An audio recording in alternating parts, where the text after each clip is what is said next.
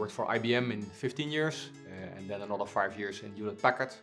So a decent 20 plus years in ICT.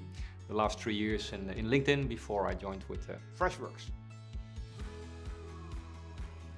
If you really think about what other people like to achieve, and if you see your job as helping other people achieve their objectives better, then sales is an amazing, amazing job. So you can look at it from a human perspective, trying to help other human beings, and then you can look at a more like scientific way, where you can really look from a consultative point of view, really understanding other businesses of other companies, right? And what those businesses trying to achieve, what their sense of purpose is in their business.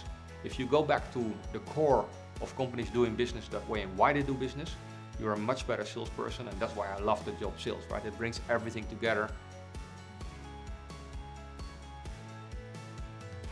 What drives me is that I have an impact on people's lives in a positive way.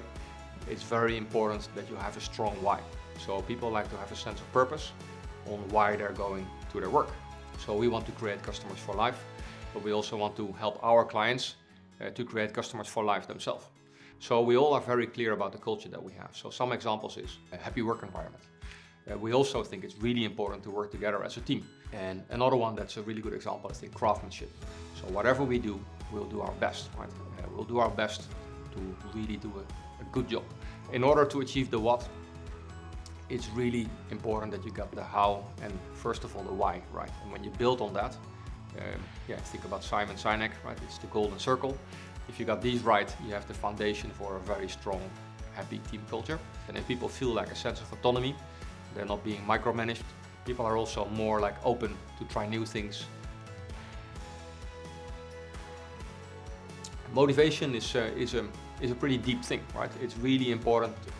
If you think about Daniel Pink, autonomy, mastery, and purpose.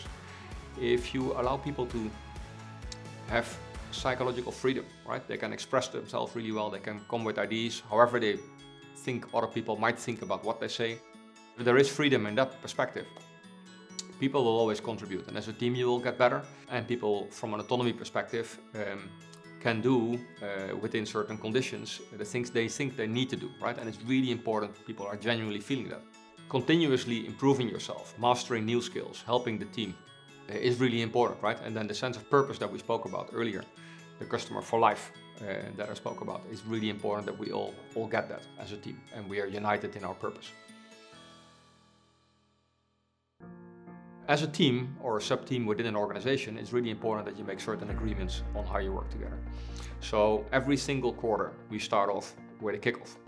And within the kickoff we always have fun. There's a fun element because if we take ourselves too seriously, it's not going to work, right? And we also have a central theme. So the first 3 quarters I worked in Freshworks. Every time we focused on trust. Trust being the foundation of every team to work together, to trust each other, and also to deliver good collaboration with everybody that need to work in the organization to perform for our clients. Then we focused on strength finders. So each individual got some core talents, some core strengths. It's really important that as an individual you know about it, right? You are aware about it, and you can work together with others that have other core strengths. The last quarter we focused on the obstacle, how that is the way. So turning adversity into advantage. Of course, anything you do, any project, there's always things that are setbacks, right? And how do you deal with them? Do you walk around them? Do you walk away? Or do you confront them and try to learn? So as a team, vulnerability is really, really important for our team. And we all have things that we don't know how to solve, but collectively, we always find the answer.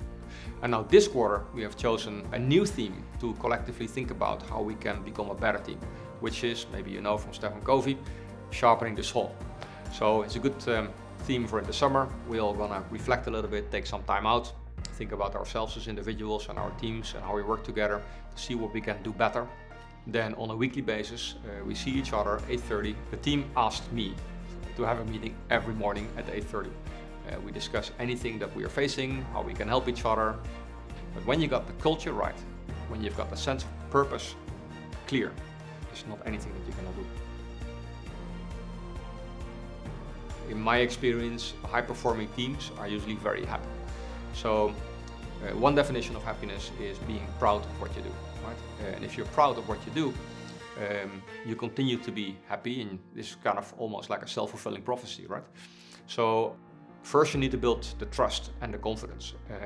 If there's no performance, you continue to focus on people. So every time I start a new job, I think about people, process, performance in that order, right? So first you need to get the team right. So I look at talent attraction. I look at development of the people that you have, and if people for whatever reason are not happy or not in the right place, right, we try to find them a new role, and they will continue to be ambassadors for what we do. And those things are really, really important to build a long-term, high-performing team. So first people, then you build the processes, especially in a company like we are, where we're constantly in building mode, and then performance will follow. If you only focus on performance, it doesn't work, right? Not in the long term, at least. So it's people, process, performance.